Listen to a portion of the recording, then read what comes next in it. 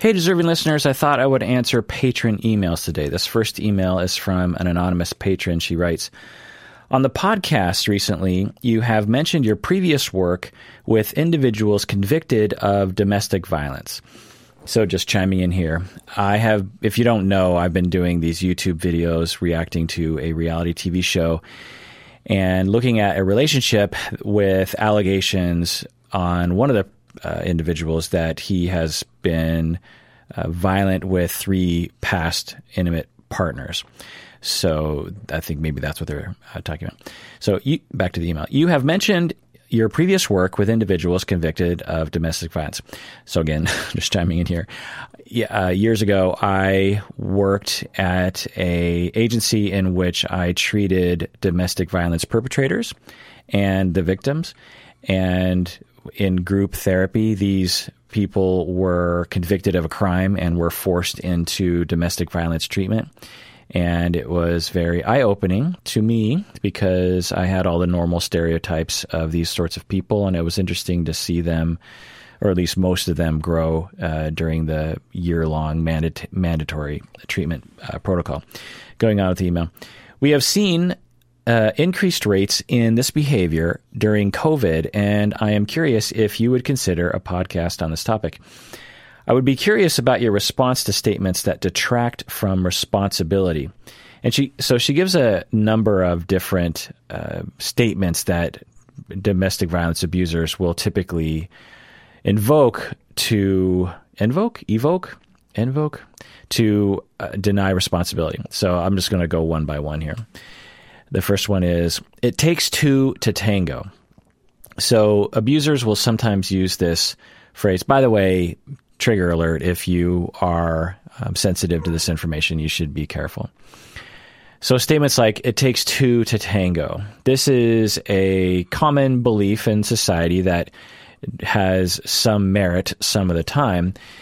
As a systems thinker, I often think this way, that in common conflicts in couples or in any relationship, it takes 2 to tango is a pretty good way of looking at it, instead of blaming one side or the other. If you hear me talk about relationships and conflict, you'll often hear me talk about that, in that each person is causing the other person's behavior unknowingly, and the behavior they're causing the other person is in turn triggering them to continue in the behavior. Like a common example, so getting away from a domestic violent relationships, I'll get back to that in a second, but just to explain systems theory, is say you feel like your partner is moving away from you, so you pursue, and your partner keeps moving further and further away from you, and so it feels like it's your partner's fault that your relationship is going down the tubes because your partner is moving away from you.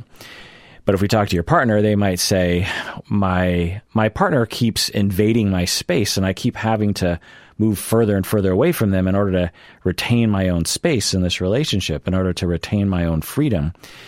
And I don't understand why they just keep invading my space. And so each person, because they're reacting to the other person, is inadvertently causing the behavior that they don't want. So as that person moves away, it causes the other person to pursue. As one person pursues, it causes the other person to move away. It's a very common scenario.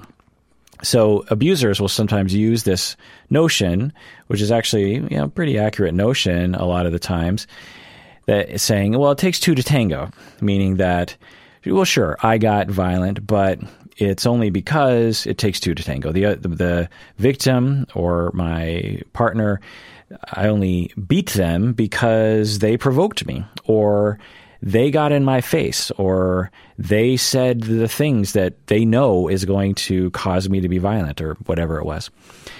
And yeah, this is a common denial of responsibility that you will hear.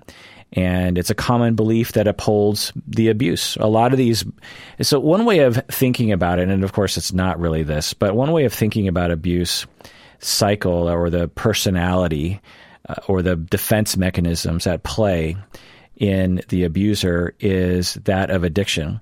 When you are having problematic use and you're deep in it, you go into a lot of mental gymnastics to uphold your abuse of that substance.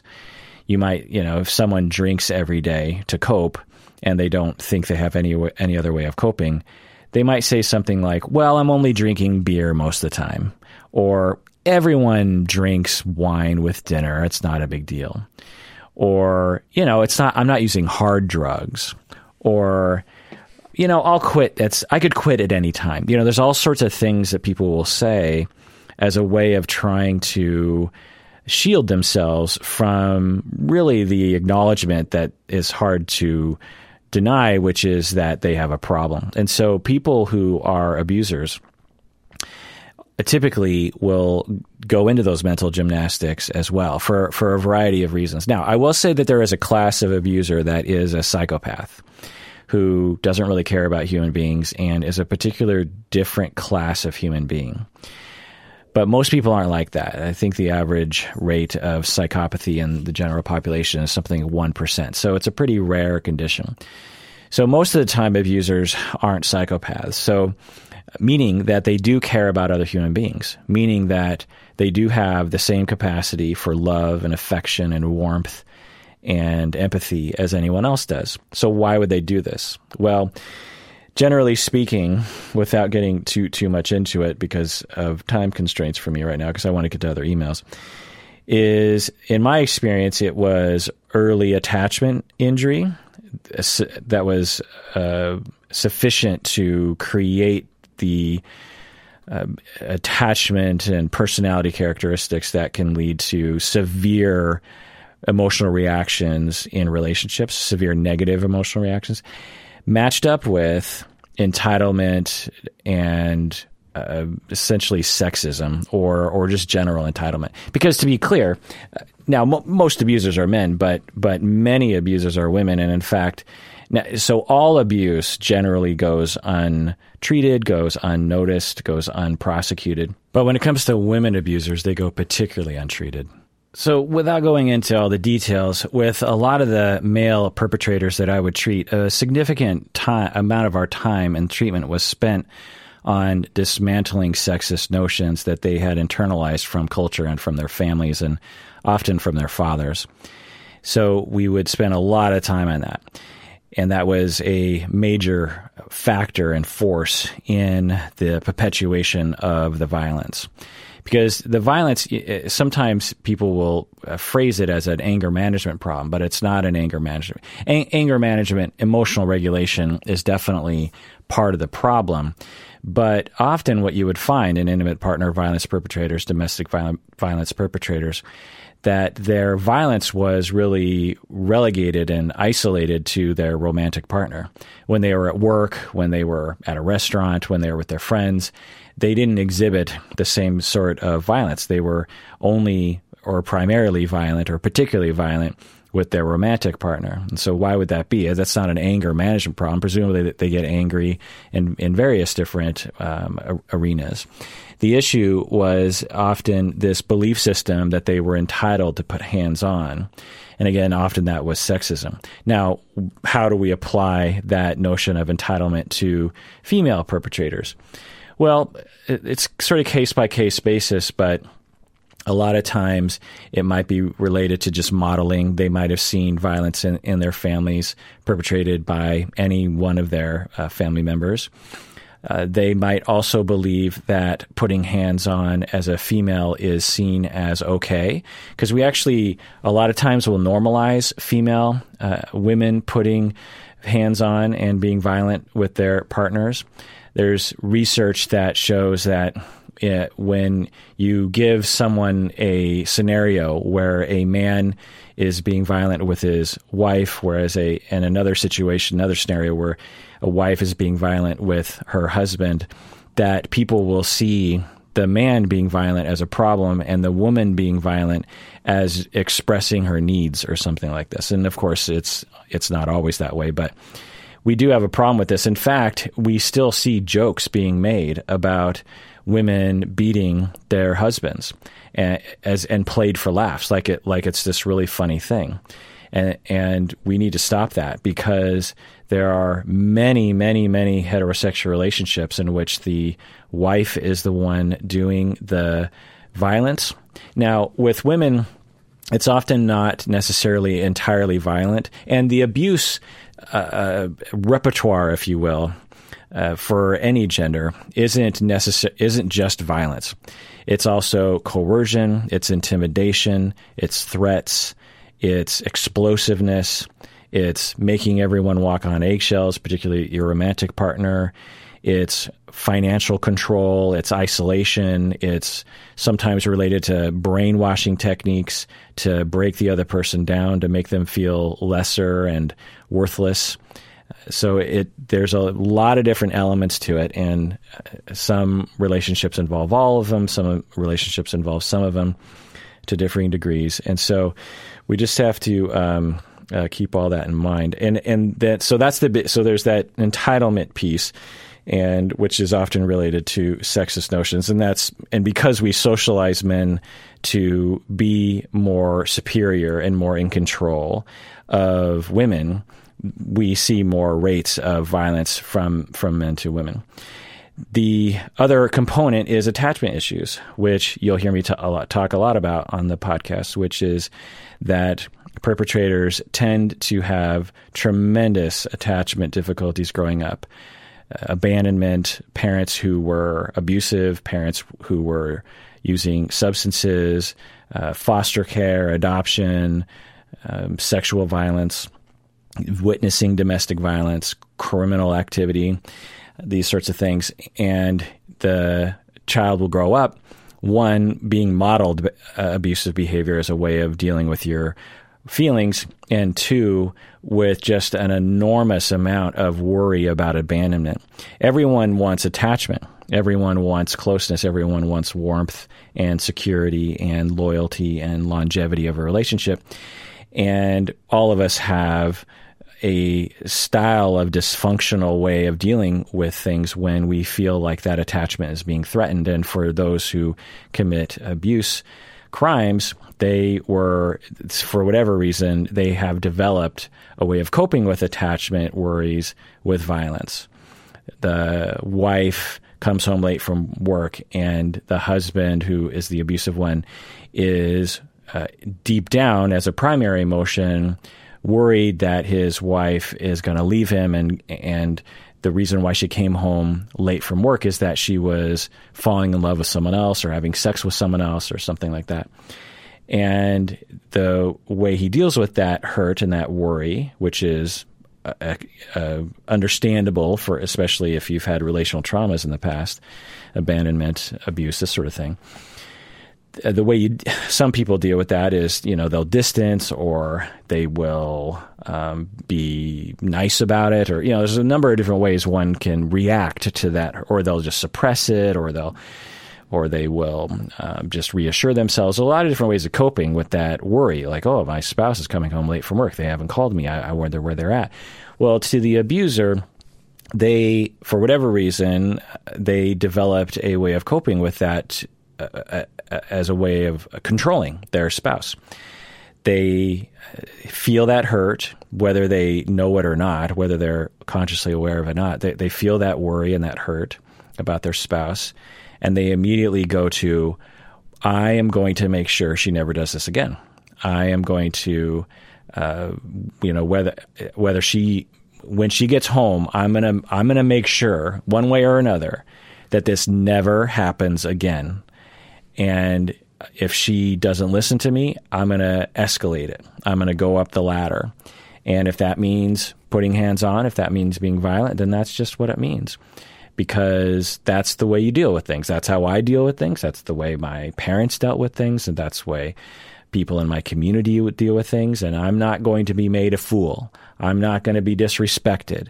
I deserve better. I am the man of the house, or whatever it is, the notions that uphold the patriarchy in that relationship or the power structure. So getting back to the original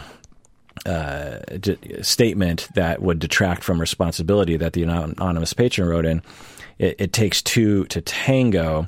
So with systems theory, we do apply it takes two to tango in responsible ways. But, and I always actually talk about this with my students. I'll teach them systems theory, and essentially it takes two to tango. But then I always quickly say, this theory is only as useful as it is helpful.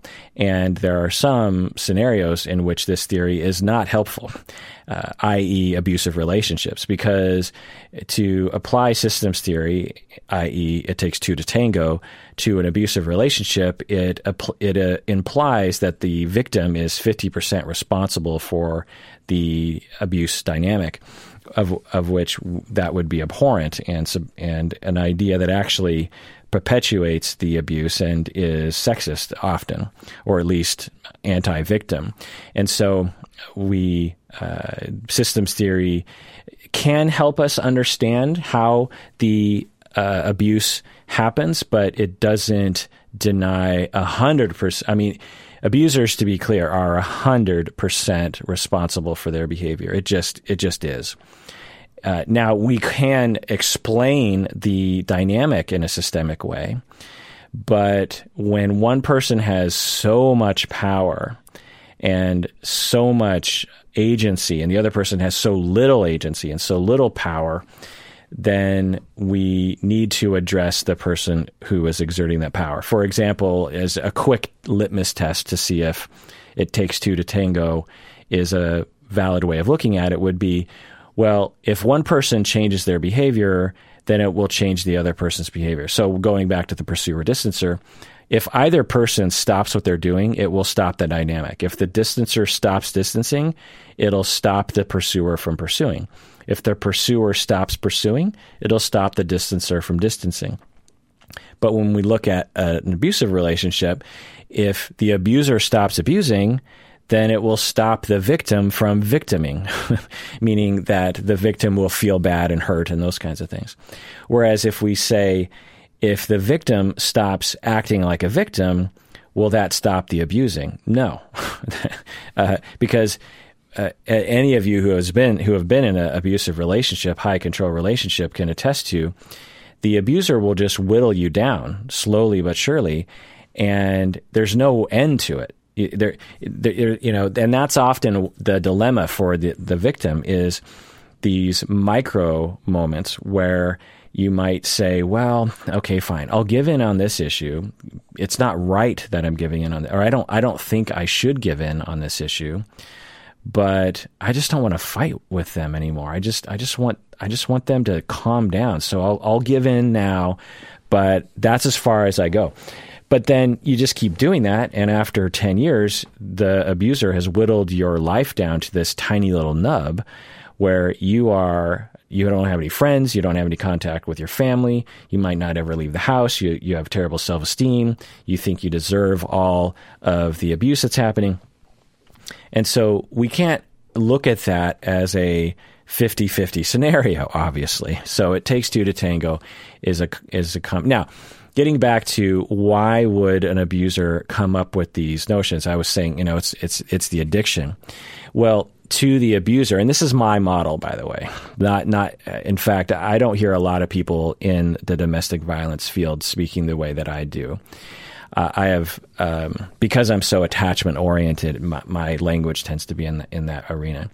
So, similar to the way someone who suffers from alcohol addiction will need alcohol to function with life, they're self-medicating. The abuser needs violence to mitigate their attachment worries. They don't realize that the violence is extremely suboptimal to other ways of coping with attachment.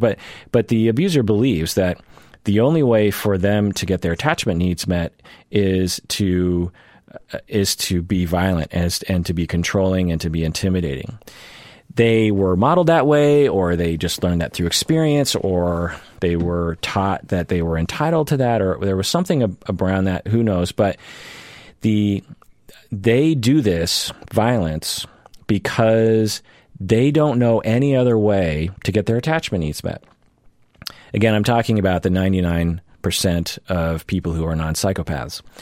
So when we have attachment injuries, we will resort to a set of coping skills.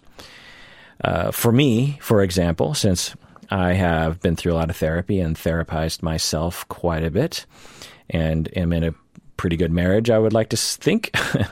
When I have an attachment injury, I will sort of isolate, and I will think about it, and it sort of rattles around in my head. There's various different thoughts that happen in my head, usually not very functional at first. And so I try not to be in communication with the person that hurt me, with, like, for example, my wife, right away, because I know from experience I might say something stupid right away.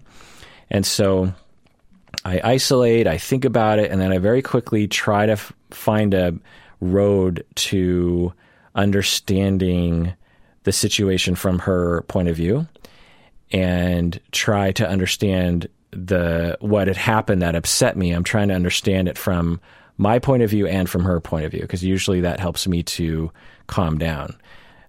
Because if I just see it from my point of view, then I tend to be more hurt, essentially, because if I only see it from my point of view, then it feels bad to me. Whereas if I understand it from her point of view, then I'm like, oh, you know what? I was probably provoking her. I was probably being, and then she interpreted it this way, which makes sense. And then she did that. And then I very quickly try to apologize if I said anything stupid, or I try some sort of, return to balance and compassion or goodness in our relationship. I might text my wife, or I might talk to her, or whatever it is. Okay, so did I come out of the womb with that way of dealing with attachment injury? No. I learned this. It was modeled to me. I learned it in therapy. I tried it out. I learned it obviously as a couples therapist. I teach it. So this is something that and I've practiced. Me and my wife have practiced over the years, doing various different things, trial and error, figuring out how each of us operate. So that's my way of dealing with attachment injury. Well, for some people, they don't have that functional way, or they have very limited ways of dealing with their attachment injury. It just so happens that some people deal with it through violence. Now, some of you might be upset that this proposes this empathetic notion or compassionate notion towards abusers. Well, that's up to you. All I'm doing is providing an explanation of which I have found to be true. I have treated abusers of various kinds, various types, and I've always found, and it's just my work, that it comes from attachment injury, and that when I get to that core and I get them to recognize their attachment needs and how they can deal with their attachment needs in a more functional way, I know we're on a road to wellness. Now, it doesn't necessarily end the abuse. Just knowing that is one step along the way, but habit is a problem. And people who are habitually coercive and they will often return to a very negative way of seeing their partner and a coercive way of acting towards that partner.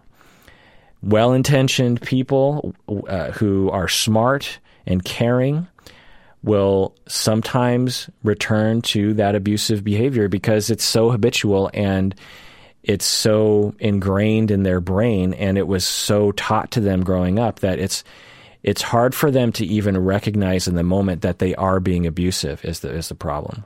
So a lot of my work with abusers had to do with a lot of those elements. Anyway, so it takes two to tango, detracts from responsibility, and it upholds the power structure and makes it so that the abuser can continue abusing, essentially continuing to rely on their extremely destructive and dysfunctional way of coping with attachment injury. Another one she provided here in the email was, he or she, the victim, pushes my buttons. She pushes, I only abuse her because she pushes my buttons. No, this is a common belief system.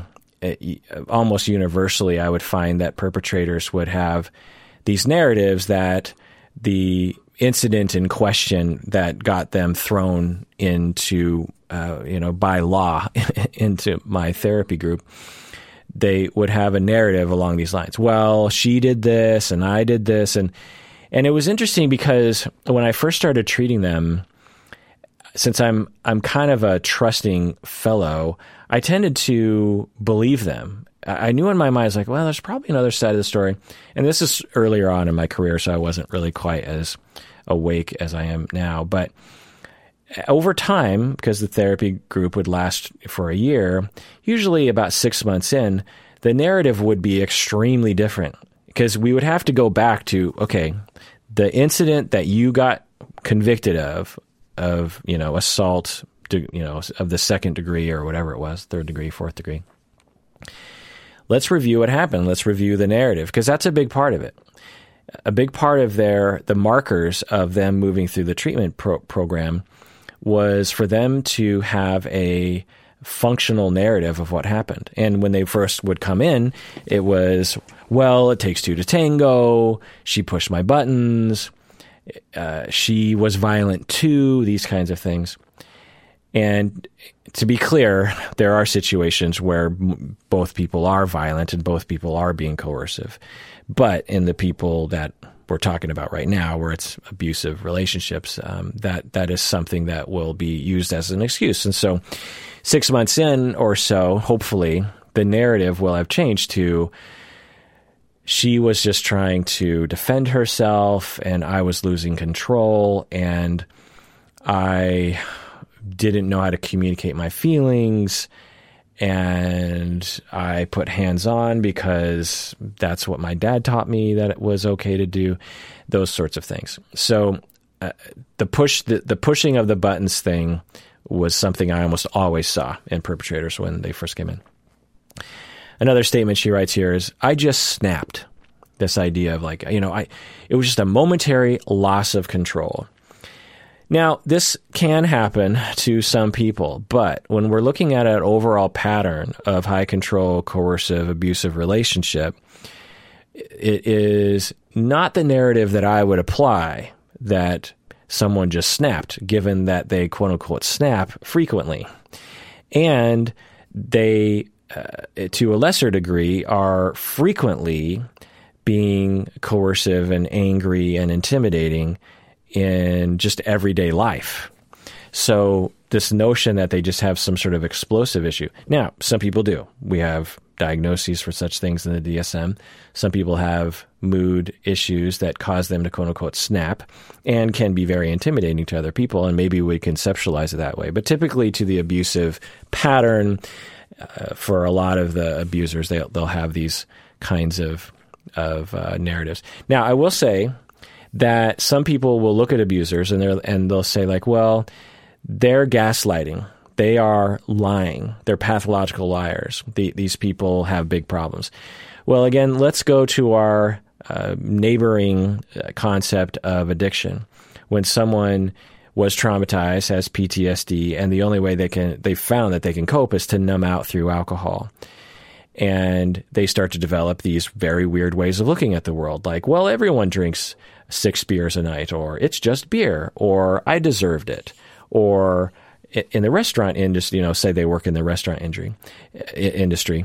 Everyone who works in the restaurant everyone who works in the restaurant industry drinks. Let's try that again. The person is working in the restaurant industry, and they say everyone who works in restaurants drink. These kinds of statements. So for them, especially if you're being affected by them, you might have a similar point of view of like, they're just lying to themselves on purpose. But I think we might be able to narrativize that differently in such a way of saying that the person is really struggling and they don't have any other way of coping, and their brain is just trying to preserve their way of coping. And there's this cognitive dissonance that's happening in their brain of like, you are an alcoholic. There's a definite voice in their mind that's telling them that. But there's a stronger voice that's saying, you don't understand, I need alcohol. And so that voice that is telling me I'm an alcoholic, that voice has to go away. And the only way it's going to go away is if I prop up all these notions that are spinning the data to fit the narrative that everything's okay. Because that's the only way that I'm going to be able to, go get through the day. A similar thing happened in society in the American South when slavery was legal, that there was a cognitive dissonance. There were many, many white people who believed that slavery was wrong.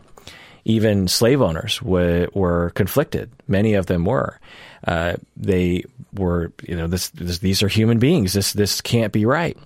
We're supposed to be good Christian people. This doesn't make any sense. But their economy depended on the slave labor, and their way of life completely depended on it. So there was that dissonance. In order for me to pay the bills, in order for me to have this house, in order for me to have financial stability, I need slaves.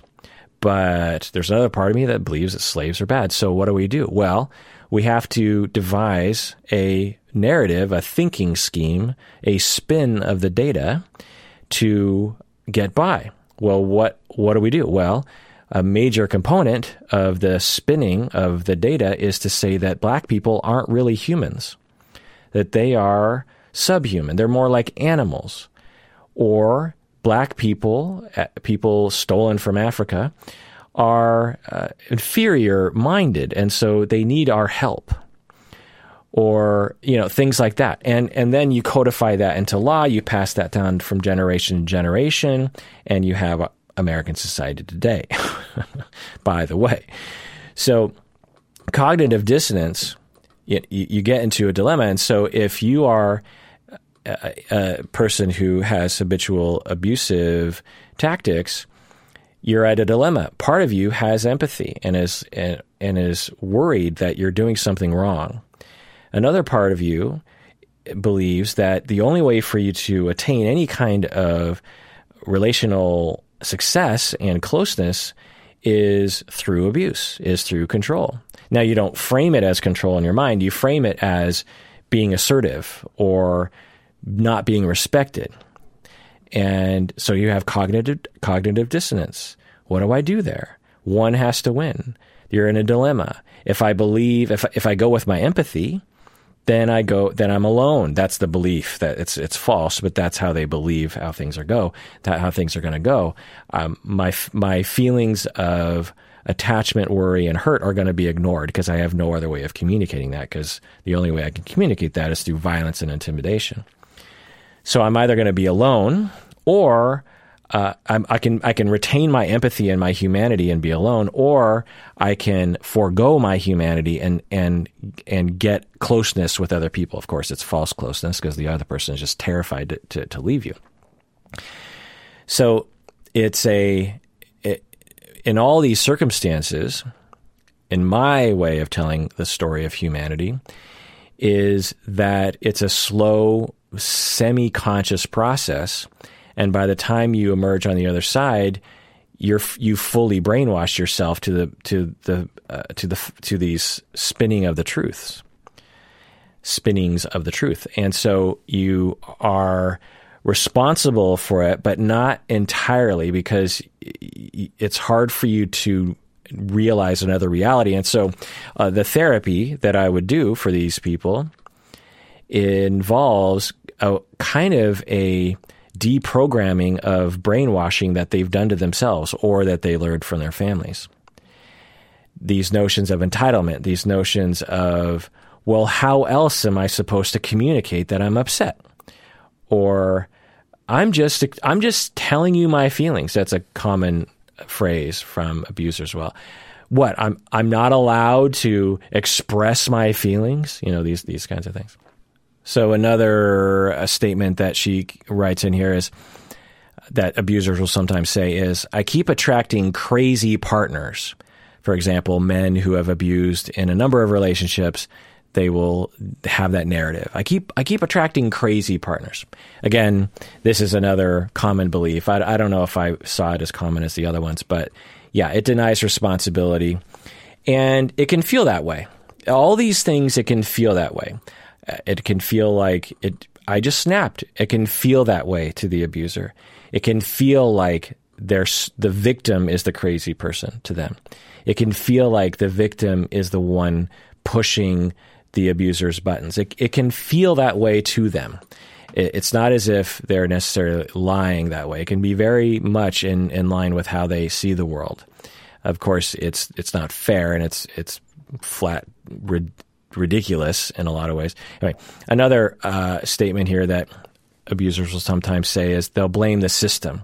For example, the police only charge the man, even though she has used abusive behavior as well. So the anonymous patron provides that one. Yeah. So there's nuance here. The first thing I'll say is absolutely, abusers will sometimes blame the system. They'll say, "Oh, sure, yeah."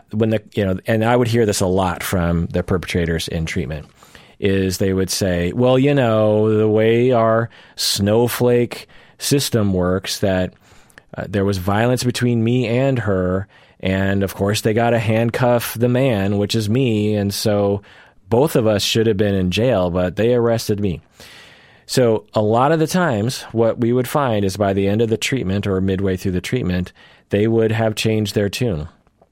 Not necessarily because we're coercing them to do it, but because they, through the treatment, would learn better ways of thinking and acting, and would have this new narrative that, they might say, "Yeah, my wife was being kind of violent, I would say, but I was being much more systematically violent with her. I was being much more angry and much more intimidating. And yeah, when she gets frustrated, sometimes she slaps me and this sort of thing. But overall, I was the one who was being the violent one." So, because the thing is if you beat someone, say a man beats his wife and intimidates her frequently, well, it stands to reason that the victim sometimes is going to lose her crap and come out swinging and slapping. So the abuser sometimes will just say, "Look, see, we both are violent, so therefore everything is equal." So there's that, and so they will often blame the system and say, "Oh, it's not really me; it's just the snowflake police," that sort of thing. Now, I'll also say that there is nuance here, because in a lot of I can't remember the exact statistics, but I remember reading research that pointed to this notion that when the police show up, a lot of times they will assume the man is the one that's doing the perpetrating. Now, a lot of times it is the man in a heterosexual relationship, but there are times when it is mutual and or when it is the woman in the heterosexual relationship. And so there is some truth to that. Now, in an individual case-by-case basis, yes, there are certainly a lot of flat-out abusers who are using the system blaming as a way of upholding their power and their entitlement. But at the same time, there is some legitimacy to the general statement that the system is somewhat generally, on average, ignorant of female perpetrators. All right, so I talked for a lot longer than I thought I was going to talk about that. Let's take a break, and when we get back, let's get to some more emails.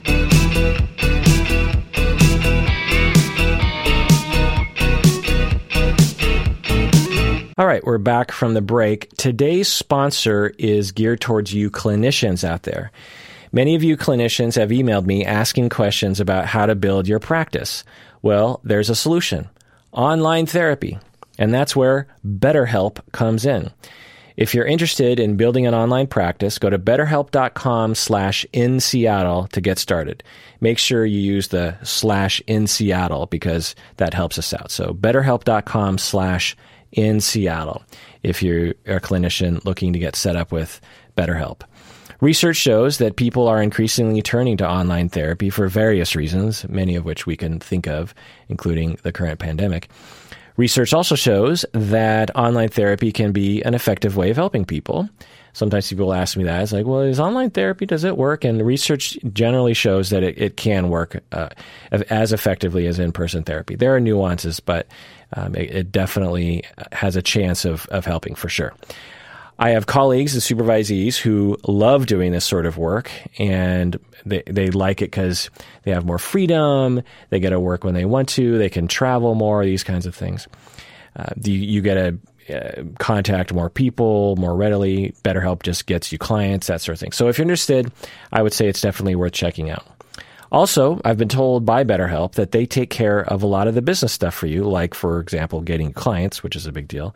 Also, they apparently take care of your billing and insurance and that sort of thing. So go to betterhelp.com/inseattle to get started. That's betterhelp.com/inseattle. All right, this next email is from patron Alexis. She writes, since the pandemic started, I've been staying with my partner's family. It's been interesting. Since arriving, I feel like I am almost in a role of an armchair family therapist. Part of it has been me just feeling the anxiety of the family tensions and having the impulse to Alexis-splain a better way to approach conflict. As far as family dynamics go, I feel like their family is one of the healthiest I've witnessed, definitely far healthier than my own family of origin. But sometimes I feel this anxiety and a little bit of sadness as to the way they occasionally perceive each other and the situation. Sometimes they literally call upon me to help them with their relationship. I constantly find myself wishing they would let me mediate. So basically, I'm not reading her whole email, but she basically talks about how there are times when they ask her to get involved in the family dynamic, and there are other times when she feels very compelled to get involved and they don't ask her. So she asks, what is up with the psychological impulse to play the fixer in this family? Anyway, that's it for now, and I'm looking forward to the live show. End of email. Yeah, in case you don't know, we have a live YouTube live show coming up, a live show. August 8th, 2020, it's our 12th year anniversary. We are celebrating 12 years of podcasting, me and Humberto, and we're going to podcast on YouTube for 12 hours straight. So join us there. We are going to be talking about all sorts of things and having all sorts of fun, and you can participate in the chat and that kind of thing. So go to YouTube, and August 8th, we're going to go from 10 a.m. to 10 p.m. Seattle time. So getting back to patron Alexis's question, well, it sounds to me, Alexis, like you're a little worried that you're overstepping your boundaries, and that in that you are kind of like a family therapist. And in your longer email, you talked about how you've learned a lot from this podcast, and it's helped you to see patterns as they're coming. And the thing I'll say is, it seems to me that at least some of the time, the family really likes it when you're involved. They reach out to you. So if you don't mind being involved, then you're in a unique position to help, because you don't come from this family, and maybe you have a better way of seeing the situation. That's what family therapy is. The other thing I'll say is that I would ask people when there isn't a problem, you're not in the middle of a problem. I would ask people, you might just say, so I feel like sometimes I want to chime in and help people out, because it hurts me to see other people hurting in this family. And so do you want me to Alexis-splain things, or would you rather I just stayed out of it? Or if you want me to get involved, how would you like me to get involved? That's just a wonderful question to ask. The other question to ask is, are you burdened with too much of the responsibility? Because certainly you deserve to just be a normal human being and not have to constantly be the family therapist for everybody. So those are the questions I would ask. But it sounds like some of the time they do want you to get involved, and you are helpful, and you don't mind doing it. So there's absolutely nothing wrong with being a helpful family member. It feels like armchair family therapist to you, but in the way I would put it is, you're just being a helpful family member. Nothing wrong with that at all. You're not stepping your boundaries or your limitations, unless other people in the family are saying, yeah, you're a little invasive, your advice is a little dumb or unappreciated or something. Then you should think about that. But if things are going well, then what a wonderful opportunity this whole family has to have such a smart person helping them. All right, let's go on to another email. Okay, this next email is from Anxious Emma. She writes, when it comes to issues of sex and gender, how do I stay true to my Christian beliefs while also being kind and respectful to those around me who believe differently than I do? My desire is to fight for human rights of LGBTQ people, to truly listen to their experiences, to believe their experiences, to use language that makes them feel comfortable, and to treat them with all the dignity that humans created in God's image deserve. However, if a gay or trans person directly asked me my opinion about their sexual behavior, I would have to tell them that I disagree with their lifestyle. Is there room for me to be kind, to give dignity to all people, and still disagree with them? End of email. It's a great question, Anxious Emma. And the way you're asking it proves to me that you are a kind person.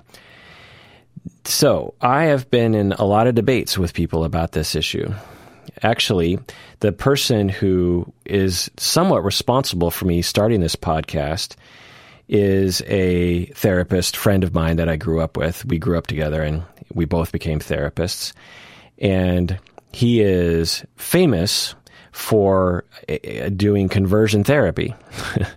In other words, he's a Christian therapist who works on helping gay people not be gay anymore. And he himself talks about his own gay impulses and how he has used therapy and faith to cure himself of this. So I have had, I consider him to be a close friend, and I mean, we don't talk so much anymore because we live in different states and whatnot, but we were close enough to have some very intense arguments about this issue. And the reason why he's somewhat responsible for me starting this podcast is because I randomly had this idea 12 years ago in the summer of 2008 about starting a podcast because I was listening to so many podcasts at the time. And I thought, hey, maybe I'll just start a psychology podcast. And I went to lunch with him and asked, because he was big into media, because he was actually famous on TV shows and the internet for being a successful conversion therapist in a certain corner of the Christian community online. And I asked him about like media because I didn't know anything about it. And he was very encouraging, and he said, you're going to do great. And I think, his encouragement was part of the reason why I started this podcast. But anyway, so in all of my debates with him, which I won't go into detail, it always boiled down to one question, Anxious Emma. And this is and any of you out there who believe, regardless of what religion you're a part of, or even, separate from religion, if you believe that LGBTQ people are human beings, but they're doing something wrong, or there's something pathological about what they're doing. But particularly for you religious people, the central question is, are they sinning? That was the question that it always boiled down to. Because when I would talk to, if you live there are particular sects of Christianity, particular, groups, offshoots, or, subgroups of Christianity that believe that LGBTQ people are doing something wrong. I mean, just looking at the way you phrased it here is, that you use the phrase that you disagree with them. So, Anxious Emma, you say, I disagree with LGBTQ people. I disagree with their lifestyle. So you'll hear all these kinds of phrases in this particular subculture of Christianity. I want to say subculture because there are many Christians who believe that LGBTQ people are not sinning, and God created them that way. So, including a lot of the Christians in Seattle, which is where I live. Now, there are certainly a lot of people in Seattle, Christians, who don't believe that, but I would say that a good number within Seattle proper do. So I just want to keep saying that. So, but because I've had these arguments with people, for example, my friend Jason. And the things that there's all these things they'll throw out, and I wish I had it in front of me, but there's all these, obviously Bible verses. There are anecdotes of people who will convert away from being gay to being straight and how much they love their life. And there'll be concerns about parenting, which of course is not empirically supported. There are references to the way nature created people and all these kinds of things, all of which has a lot of dubiousness to it. And then we would debate that. We'd debate all those finer points. We wouldn't really see eye to eye. But then I remember when I was debating, his name's Jason Graves. You can actually look him up.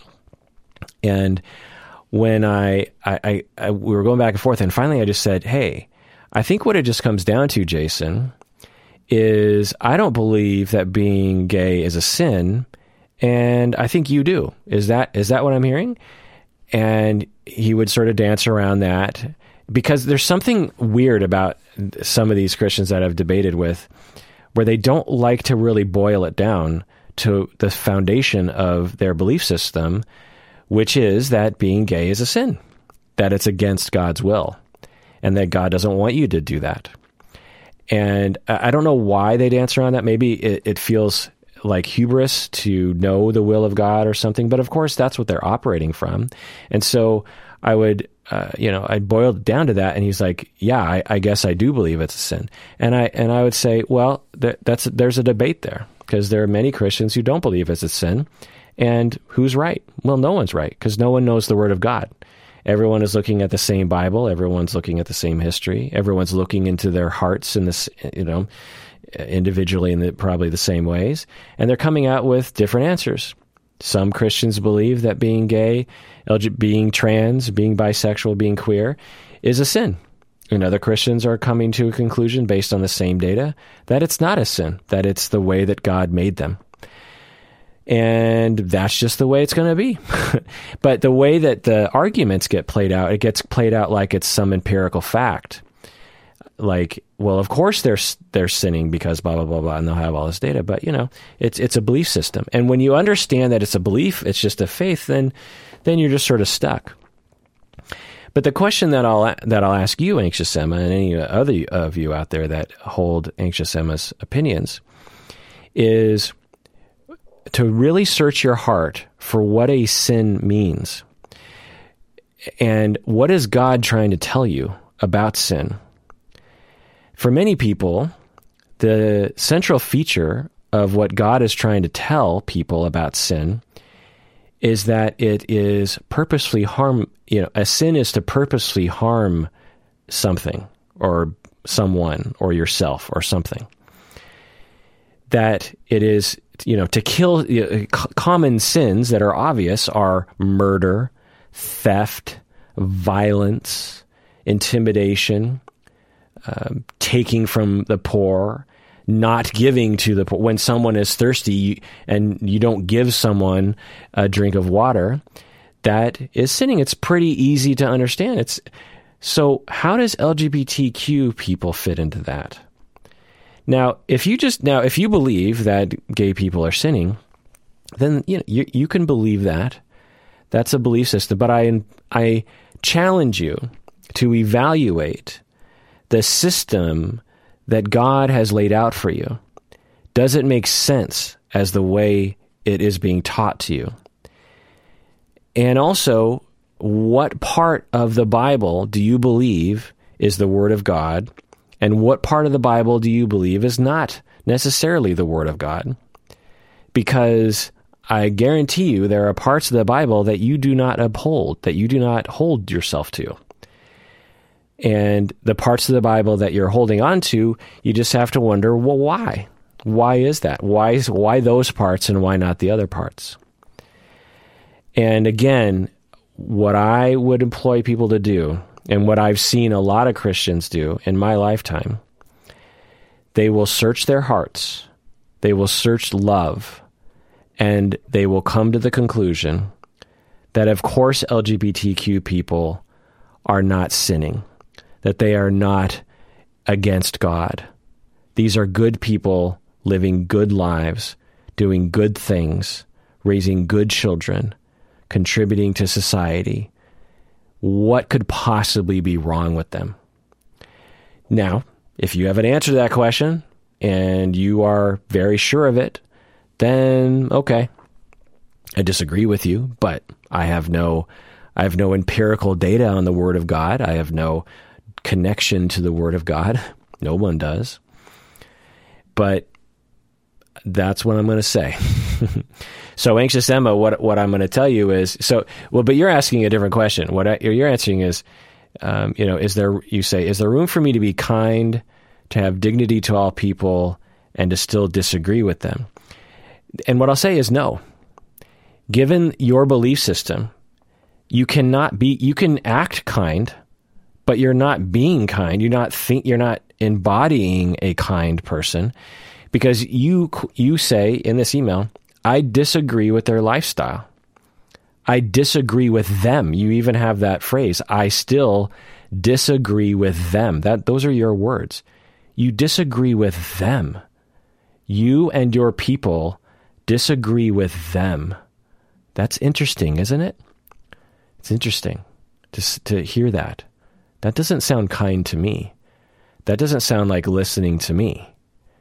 Now, I know that you've been taught something. You did not emerge from the womb with this notion that LGBTQ people were disagreeable, that their quote-unquote lifestyle. And by the way, I just want to point out this word lifestyle is a microaggression, because we don't call it the heterosexual lifestyle. We don't call it the cisgender lifestyle, right? We only call it a lifestyle when we're trying to categorize it and demean it as something that is other. It's there's the normal way of living, and then there's this weird lifestyle that's adjacent to the normal good way of living. It's not a lifestyle. You're not disagreeing with a lifestyle.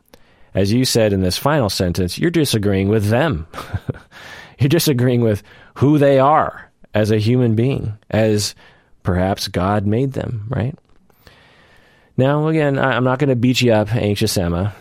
I have close people in my life who believe what you believe. And what I find is the further people go down a road of enlightenment, the faster they shed these notions. I'll tell you from anecdotal experience, I've never seen this belief system that you have. It sounds like you're in a transition phase, I'll tell you, Anxious Emma, because you sound to be like, it sounds like you're struggling with something. And maybe you're struggling with the last vestiges of the propaganda that has been pumped into your head that LGBTQ people are living a disagreeable lifestyle. Maybe, by you asking me, I'm guessing, Anxious Emma, that you knew that I was going to slam you a little bit because I've never said anything in this podcast that would support any notion that LGBTQ people are living a disagreeable lifestyle. So I'm guessing that you're at a transition. I'd like to think you're at a transition. And in my anecdotal experience, and I've seen hundreds of people go through this, I've never seen someone, as they learn, as they listen, as they educate themselves, I've never seen a single person retain those viewpoints. Those, I'm going to call it bigoted viewpoint. And now I know some people say, look, I'm not going to treat him badly. As you say, Anxious Emma, you're like, my desire is to fight for their rights. I want to fight for their rights. I want to listen to them. I want to use language that makes them feel comfortable. I want to treat them with dignity because that's the right thing to do. And that's great. I'm glad. But imagine if we did this about a different group of people, Emma. Imagine if we said, well, being black is wrong. I disagree with black people. Or I disagree with foreigners, or I just disagree with them. I don't like their lifestyle. Well, you can't treat someone with respect and believe such a disrespectful thing, such a discounting thing, because to your particular version of reality, the only way for them to become agreeable to you is for them to not be who they are. A gay person is gay. A bisexual person is bisexual. They don't choose to be bisexual. A trans person is trans. And the point that I'll give to prove this is that people literally get murdered for coming out of the closet. And people literally get fired from jobs or denied jobs or get thrown out of their church or get thrown out of their families. Who wants that? That's why people stay in the closet. There's no closet for heterosexuality. There's no closet for cisgender people. Why? Because cisgender heterosexual people don't worry about identifying themselves as such because there's no consequence really. To come out of the closet, to be LGBTQ, everyone knows there are tremendous consequences. And so why would they put themselves through that if not for the reason that that's who they are? They're doing it because they have no choice. It's who they are. How else are they supposed to live? If they had a choice, and believe me, most LGBTQ people have a vast period of time where they wish they could change. When a 13-year-old realizes, oh my God, I'm trans, or a 22 realizes, oh my God, I'm bisexual, there is almost always a phase that could last for decades sometimes where the person is trying to wish it away. They don't want it to happen often. They know that life would be easier if it wasn't this way, if they weren't that way. So why would they put themselves through so much heartache and danger and mistreatment if it wasn't because that's the way God made them? But again, maybe that doesn't compel you, and you're free to think how you think. But I will tell you, I'm trying to convince you, Emma, I would like to believe you're in a transition zone, and I would like to push you along your way that you're seemingly already on. Let me know if that's true. Let's go on to another email. This is another Christian email. I'm getting a lot of Christian emails lately. I don't know why. Anonymous patron writes in, I have just watched one of your videos on porn addiction and have some questions on it. I hold Christian values and I want to rid myself of this behavior. I am afraid that it would ruin my sex life in reality with my fiancé in the future. From the context of Christianity, we are always told to abstain from sex of any form and to enjoy sex in the right and wholesome way. Is there a clinical explanation for this? End of email. Okay, well, I don't have time to go into all the details that I would want to on this, but let me just sort of say some of the highlights. So again, there are different Christians who have different beliefs about pornography and masturbation. Some sects, some groups of Christians will believe that watching pornography is a sin, and some will not. Some will believe that masturbation is a sin, and some will not. So I just want to point out that it's not that, Christianity is not a monolith.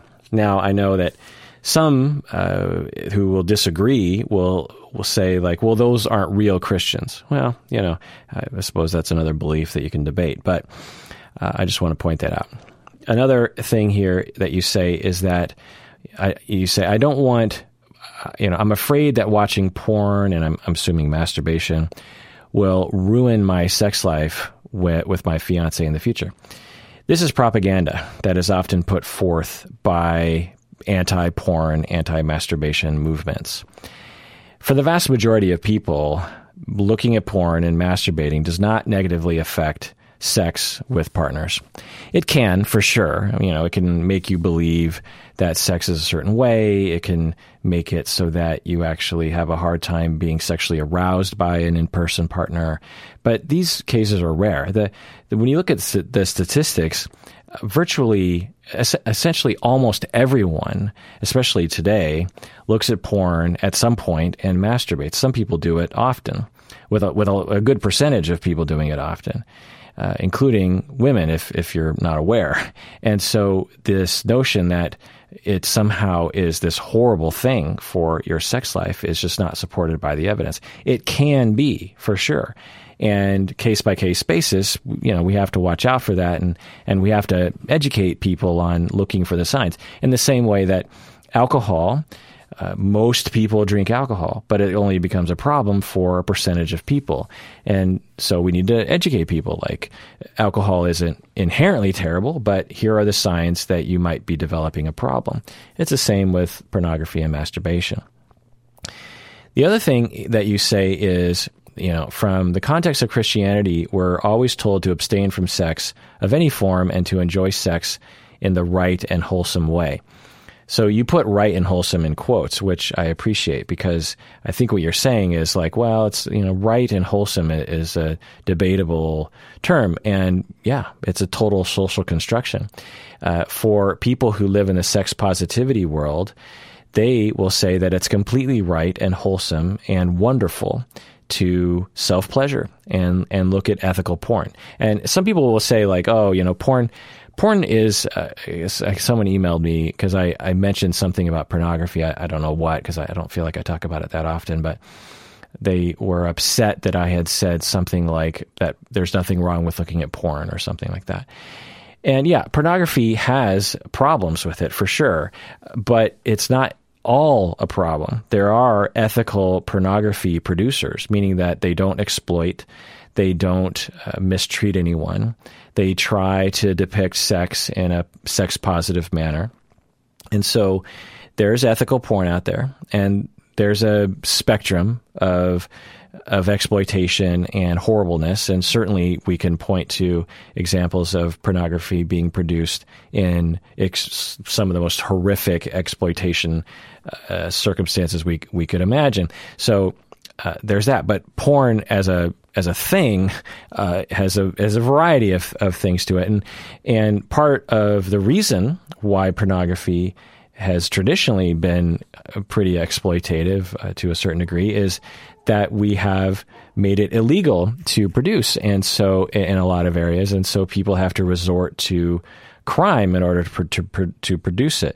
And so if we bring it up to legal standards and we regulate it, then we can actually help the performers and that sort of thing. Anyway, the point is that I just want to point that out. And this isn't really my area. I'm not an expert in this research area, and so the way I talk will reveal some of that. But anyway, in terms of the industry, I know a lot about pornography and masturbation and sexuality when it comes to humans because clients have come to me with this issue.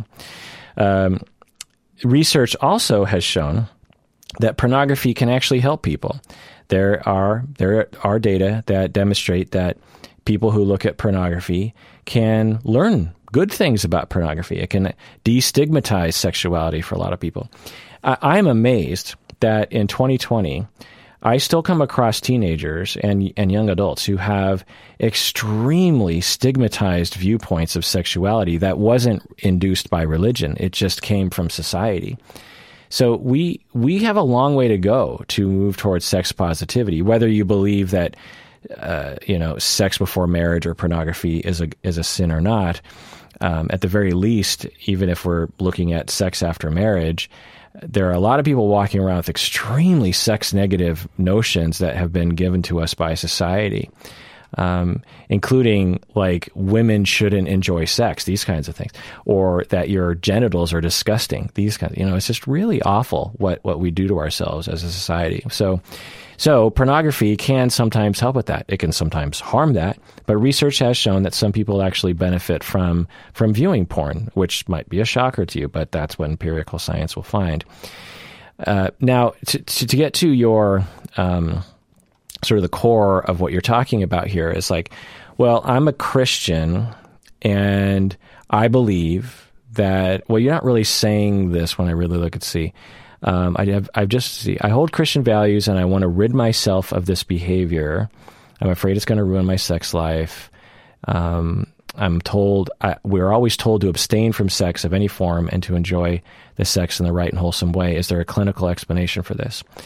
So similar to Emma, I wonder if you're in a transition point, and because I'm guessing that you know how I'm going to answer this question. And so by the sheer fact you're asking me, because I'm guessing you didn't think I was going to say, yeah, sex is bad, okay? I'm pretty sure you didn't think I was going to say that. So by the sheer fact you're asking me about this, I wonder what that says about you and your transition and your struggle with this notion. And again, I just want to say there are plenty of Christians who follow all the other Christian rules and believe in sex positivity and believe that porn's fine and believe even that sex before marriage is fine and believe that LGBTQ people are fine and that a lot of these notions are just don't really fit in today's society anymore. Like, for example, in a certain way, if we sort of break down, because if you really study Christianity or any religion, Judaism included, you will find that the religion emerged out of a society, right? And the society often would, one way of looking at it is they would infuse laws into the religion to get people to follow the laws, because they didn't really have a system of government that we do today that upholds laws. And so they needed God, they needed the fear of God to govern people's behavior. So one way of looking at it is they would infuse the laws of the land into the religion. Or another way of looking at it is that religion was just an emerging system of governing society, and that doesn't have any basis in reality at all, right? But, if you're a Christian, you want to believe in God, and so, we'll stick with the infusion idea. And so back in the day, before you had birth control, back when you might have violence if someone were to get pregnant outside of marriage, murder and strife and questions about lineage and these kinds of things, it makes sense that you would really want to be buttoned up about sexuality, because so many bad things would happen when people had sex before marriage, or when they thought about their neighbor's wife, that kind of thing. But in today's world, when you just look at the empirical science, you find that people can live totally wonderful lives, looking at porn occasionally and masturbating occasionally and having sex before marriage. Their life isn't negatively impacted as a rule. There can be bad things that can happen, sure, but there also can be bad things that can happen if you wait until marriage to have sex. And so we might look at it that way. We might look at Christianity like, well, the Christianity of 2,500 years ago, what needed to infuse a different set of, or emphasizing a different set of guidance upon society so as to create harmony that doesn't really apply today. But that's just a way of looking at it. Some Christians will do that kind of philosophical historical exploration, and some won't, and so that's fine. It's your Christianity. You're free to define it as you will. The other thing that you say is, you want to rid yourself, and I'm guessing that you are looking at porn and masturbating, and you don't like that, and you're trying to rid yourself of it. Well, this is a real complicated thing. I've actually had clients who have come to me with this issue. They have come to me and with this exact same issue. Either it was Christianity or it was their spouse. And, so Christianity meaning that they felt it was sinning against God to look at porn and masturbate. And they would come to me to help them to curb that behavior or end it. Or they were getting caught by their spouse occasionally looking at porn and masturbating, and their spouse considered it to be cheating, which is fine if that's what their point of view is. Again, it's not the only point of view, but everyone is entitled to their point of view. Now, it's one of those things that I would talk about in the beginning of dating, by the way, because that could be a deal breaker. It's not someone you want to spring on someone 5 years into marriage. But anyway, so people would come to me with this, and I tell you, as a human being, I would be like, why? This doesn't seem like the sort of therapy that I signed up to provide, but I'm a collaborative, open-minded person, and so I would work on it with them. But at the same time, I would talk with them about sex positivity, because a lot of times these notions come out of sex negativity. When you really study the social constructions around sex positivity and sex negativity, because we are such a sex negative culture. I mean, it's just so sex negative. It is just awful. The example that I always give that sometimes triggers people, and I'll provide maybe a full explanation. Well, maybe I won't do it because it sometimes triggers people. I'll relent. But my point is that we live in a society that looks at a lot of things that are natural and good for humans to think and do as gross and nasty and dirty and deplorable and sinning and perverted and these kinds of things. Now, can things be perverted? Can things be deplorable? Absolutely. There are horrific things that people can do with sexuality, for sure. But so much of our sexuality has to be hidden and suppressed and shamed. And I mean, I just can't tell you how many clients I talk to who just have tremendous shame around sex. So So I will talk about that with the clients who came to me to rid themselves of their quote-unquote porn addiction.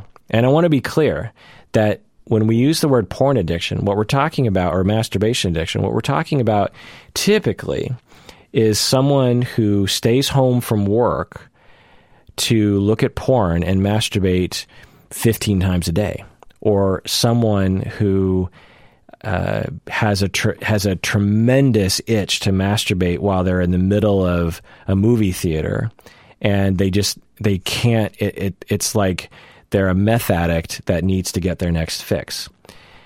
What porn addiction is not, the term is not applied to, is someone who has an urge to self-pleasure once a week, and because they feel lonely, or they just feel like they want a good time by themselves and it's midnight and their spouse is asleep or something.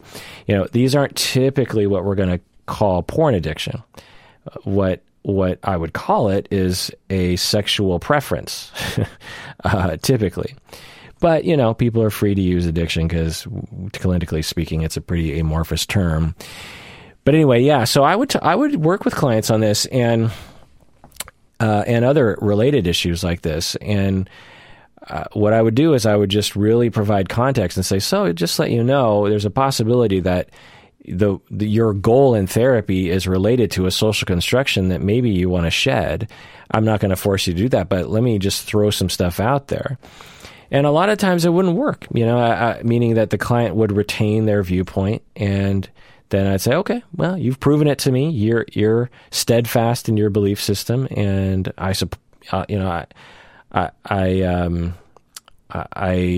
can respect that. Okay, so you want to work on how to reduce your masturbation and porn looking. And when we do all the things I would do of any compulsion management, which would be to learn triggers, to manage triggers, to talk about it often, maybe go to a support group, to have other ways of soothing yourself that are acceptable to you that could be replacing behaviors like actually having sex with your spouse, or running around the block, or whatever it is.